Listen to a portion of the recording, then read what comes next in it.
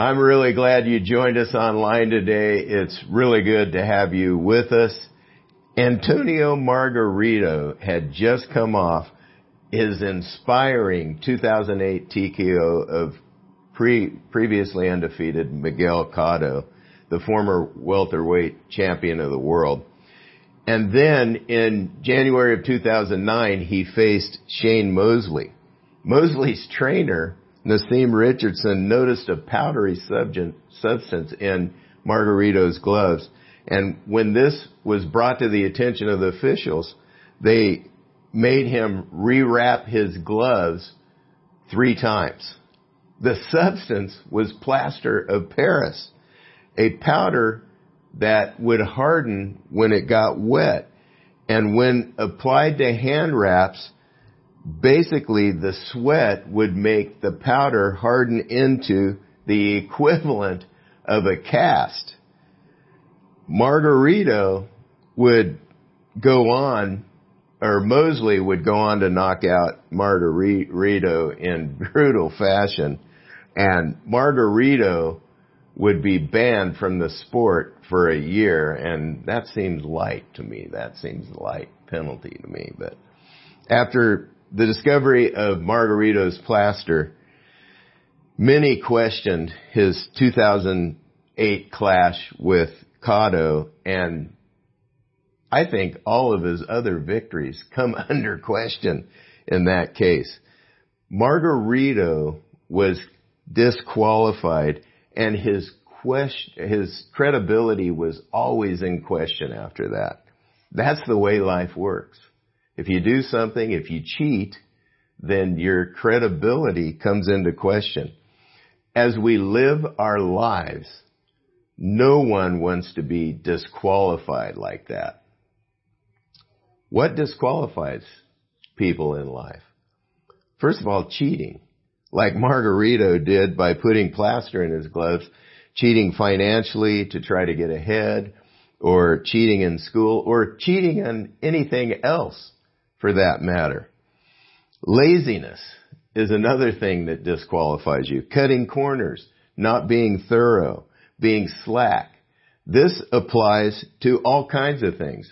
To discipline with our kids, working on marriage, working at work, doing ministry. We don't want to be slack. If a parent is slack in disciplining their kids, they raise kids that they don't enjoy. And the kids aren't ready to live as an adult when that time comes. So it's really important to discipline and not be lazy in discipline. Another thing that disqualifies people is ignoring the rules, like Margarito did. But God has unbreakable laws that He's built into the way life works. And if you ignore them, you break yourself against them. If you have a pattern of these things in your life, then you are on a shaky foundation. And your life could come crashing down at some point. Nobody I know wants to be disqualified, and everybody wants their time on earth to matter. The Apostle Paul talked about his goal not to be disqualified in a letter to one of the churches he started.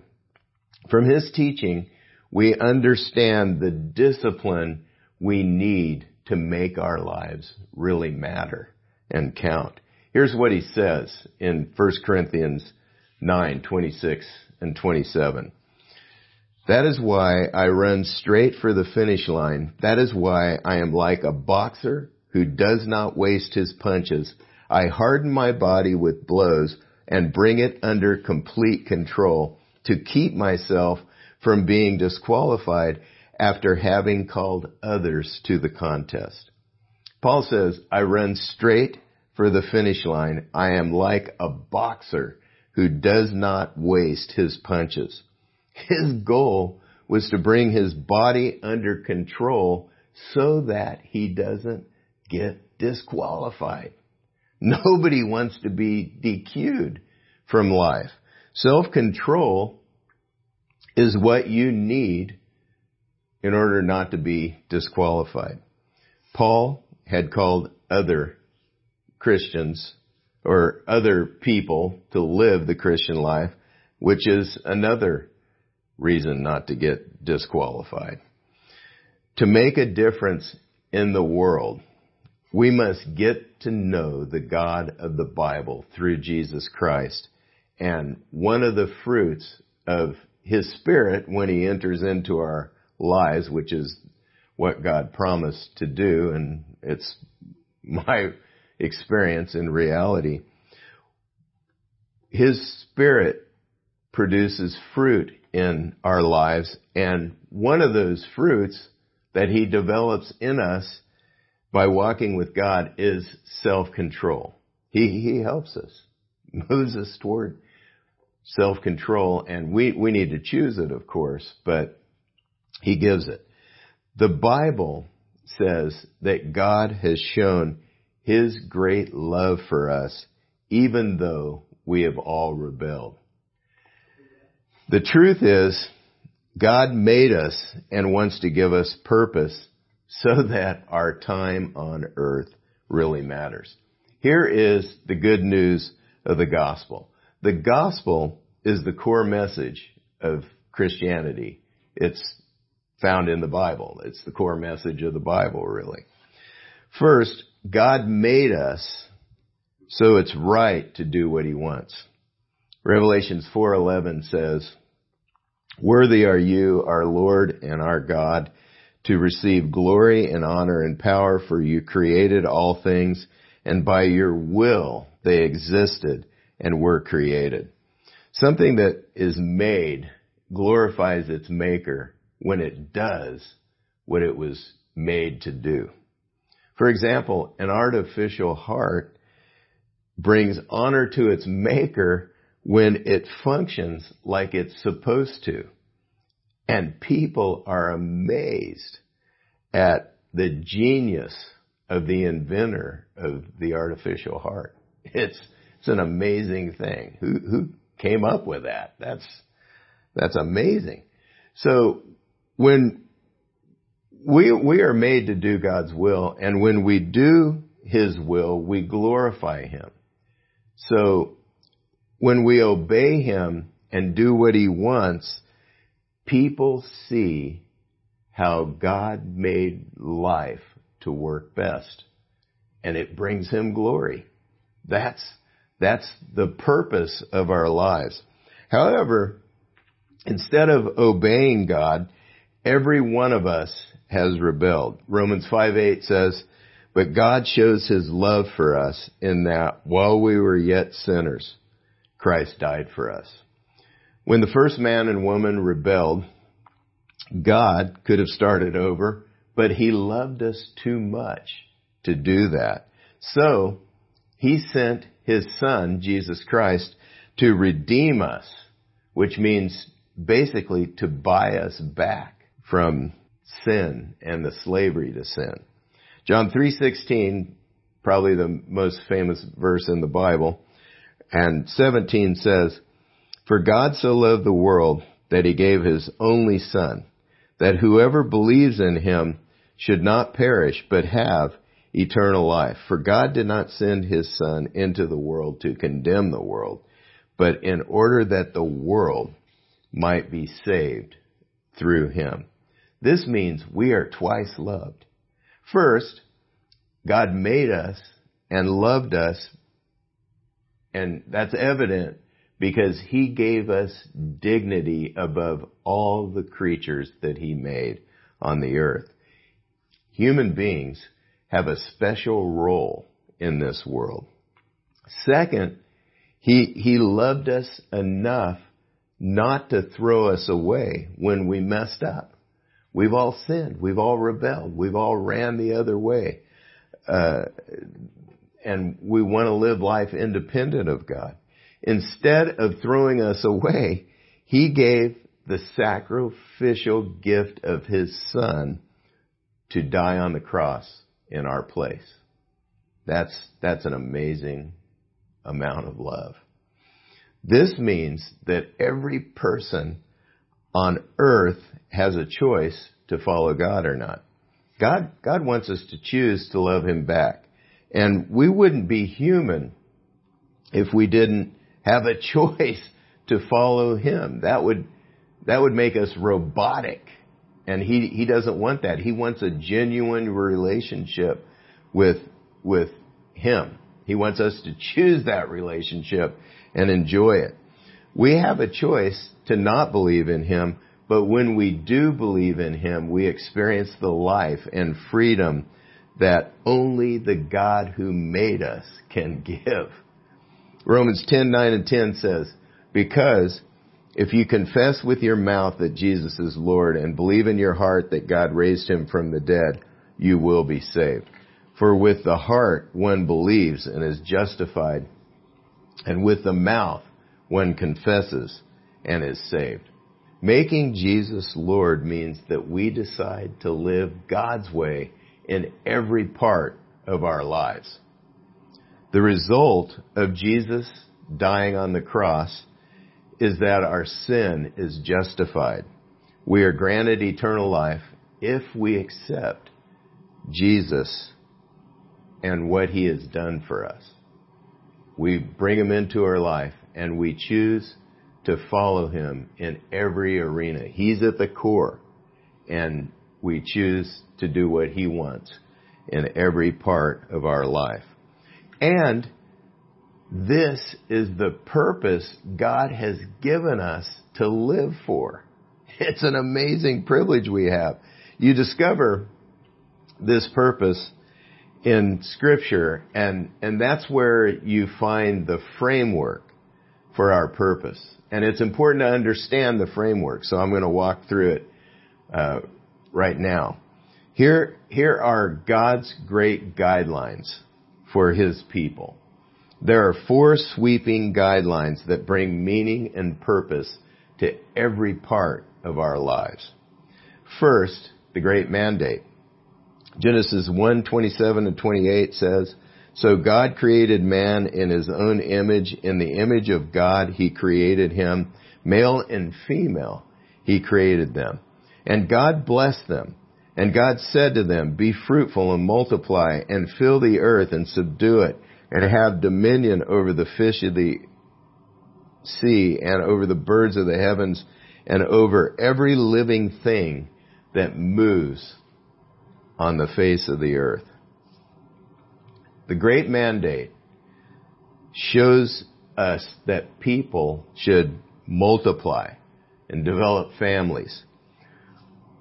The seeds of societies are in this mandate. Cultures, technology, which all, when we do them, brings the earth under control. That's our assignment as men and women, to bring the earth, to subdue it, to get dominion over the earth. This mandate gives meaning to the mundane, and it should motivate us to be faithful with even the most boring responsibilities. I was pulling weeds this week, and I have to do that a lot because weeds grow. That's the way it is now after the curse that God brought on the world because of our sin. And it's painful and mundane, but it's totally satisfying when you can step back and look at your work that you've completed. There's a deep satisfaction from that, and it's satisfying because when we do that kind of thing, we're fulfilling the great mandate. We're fulfilling what we were made to do. We're bringing our little patch of the earth under control. We're subduing it and getting dominion in the world. This means that even in the mundane responsibilities, they're good and right, so I don't bail on them and be unfaithful with them. I need to be faithful to pull weeds if I need to pull the weeds. The second great guideline is the great commandment. Matthew 22, 7 through 40, Jesus was asked what was the greatest commandment, and he said to him, "You shall love the Lord your God with all your heart, with all your soul, and with all your mind. This is the great and first commandment. And the second is like it. You shall love your neighbor as yourself. On these two commandments depend all the law and the prophets." The great commandment gives us the boundaries for relationships. In basketball, there's a line in which if you don't stay within that line, you're out of bounds. Players do everything they can to stay in bounds. The great commandment is the general guideline for what is in bounds in relationships. And it means that I must treat everyone rightly before God. Next great command, great guideline is the Great Commission. The Great Commission that Jesus gave his first followers and that applies to us provides the framework for how he wants us to invest our lives. Matthew 28, 19 and 20 says, "Go therefore and make disciples of all nations, baptizing them in the name of the Father and of the Son and of the Holy Spirit, teaching them to observe all that I have commanded you, and behold, I am with you always to the end of the age." Here's what this means. While the mundane is meaningful and love is my obligation to all, God expects me to live for more. And so I team together with the church to do its work of making and training disciples. This means I live with a wide-angle lens. It brings a ton of meaning to our lives. It provides the framework for our lives that brings the blessing of God. A narrow-angle lens on a camera really cuts people out of the picture. It cuts scenery out of the picture. You can't get the whole view, the whole panoramic view. The picture on the left was with a narrow lens, and on the right with a wide angle lens. You can see a lot more people in that picture. If we don't factor the Great Commission into our lives, we miss what matters to God, and we don't live for the purpose He made us to live for. The wide-angle lens means that our decisions must fit within the broader framework of what He has commissioned us to do, to make and train disciples. Our mission at CIV Ontario Ranch is inviting our neighbors to discover Christ through His life-changing community. You see two things in this mission statement. We invite our neighbors to discover Christ, to make disciples. That's the way we do it. And we invite you to join us as we learn to obey God together. That was in the commission. We need to teach how to observe all that Jesus commanded us. And we are all changed as we experience Jesus in the context of His life-changing community. We train disciples this way, and we learn to obey all that He's commanded us. And so we team together as a church community to make and grow disciples. And as we do that, as we team, we grow ourselves. Final great guideline is the great purpose. 1 Corinthians 10:31 says, "So whether you eat or drink or whatever you do all to the glory of God." Great purpose is the filter for our choices and the motivation for our decisions. When you live for the great purpose, you ask the question, will this glorify God? We aim to do what will glorify God and refuse to do what detracts from His glory. This is the guide for our actions. We choose God's glory over all other motivations and ambitions. We live for Him. We must make sure that this specific choice right in front of me fits the framework of God's will if we want the blessing of God on our lives. Life is so important that we shouldn't want to waste punches and be DQ'd. Being disqualified is a disgrace, and nobody wants to experience that. So we train for obedience because we're not naturally inclined to obey God. We're inclined to rebel against Him. We're rebels at the core, and if we choose to follow Christ, God is gracious to us as we learn to obey Him. There are 4 resources that God uses to grow Christ followers. If we use these resources, then we grow spiritually. And I want to encourage you to use these resources. First, we need to be getting into the Word of God. 2 Timothy 3:16 says, the Word of God teaches us, it reproves us, it corrects us, and trains us in righteousness so that we may be equipped for every good work. Second, we need to be praying to God. We have the privilege of asking God for stuff. And when He responds, we learn more about Him. That's one of the ways He's designed for us to grow in our understanding of God. We learn a lot about His character by what He says yes to, or what He says no to, or what He says wait on. We get to know Him this way. And then, third, a church community is an important resource for growing.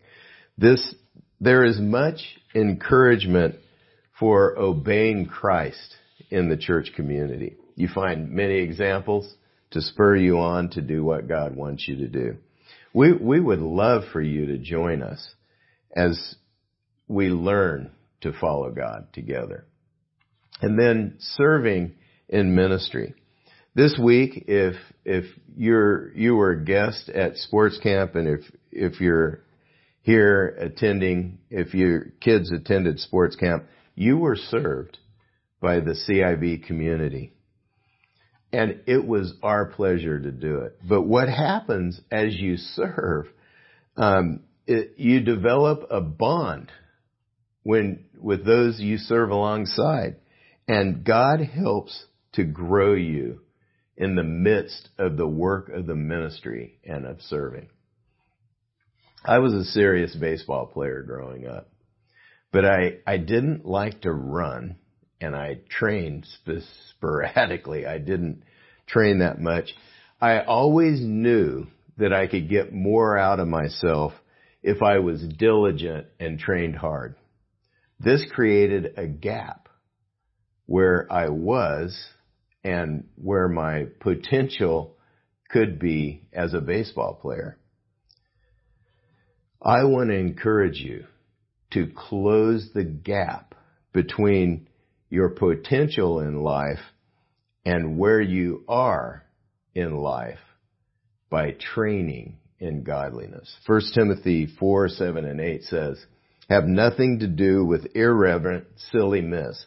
Rather, train yourself for godliness, for while bodily training is of some value, godliness is of value in every way. Godliness just means God-referenced living. And so we have to train ourselves in godliness because we don't naturally include God in our thinking, in our decisions, in our choices that we're making.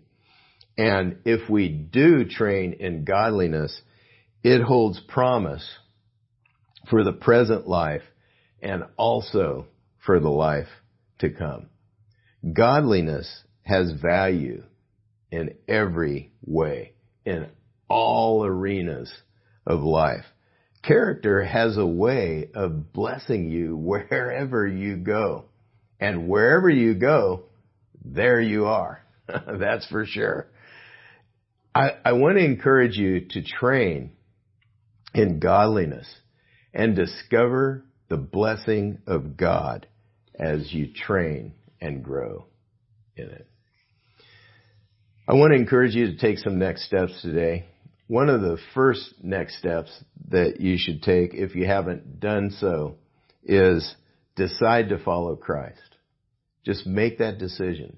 Maybe you have enough information to follow Him, or maybe you need more information. We'd love to help with that decision. And then another step would be join us as we aim to train for our purpose. Get involved in CIV. We would love to have your involvement. Would you pray with me? Father, we thank you so much for your kindness to us, how gracious you are, how much love you have, because in your mercy, you didn't throw us away, but you saved us, and you made us, and you saved us, and so we're twice loved. Thank you so much for that, God. And I pray that you'd help us to take our next step in following you today. And I ask this in the name of the Lord Jesus Christ. Amen.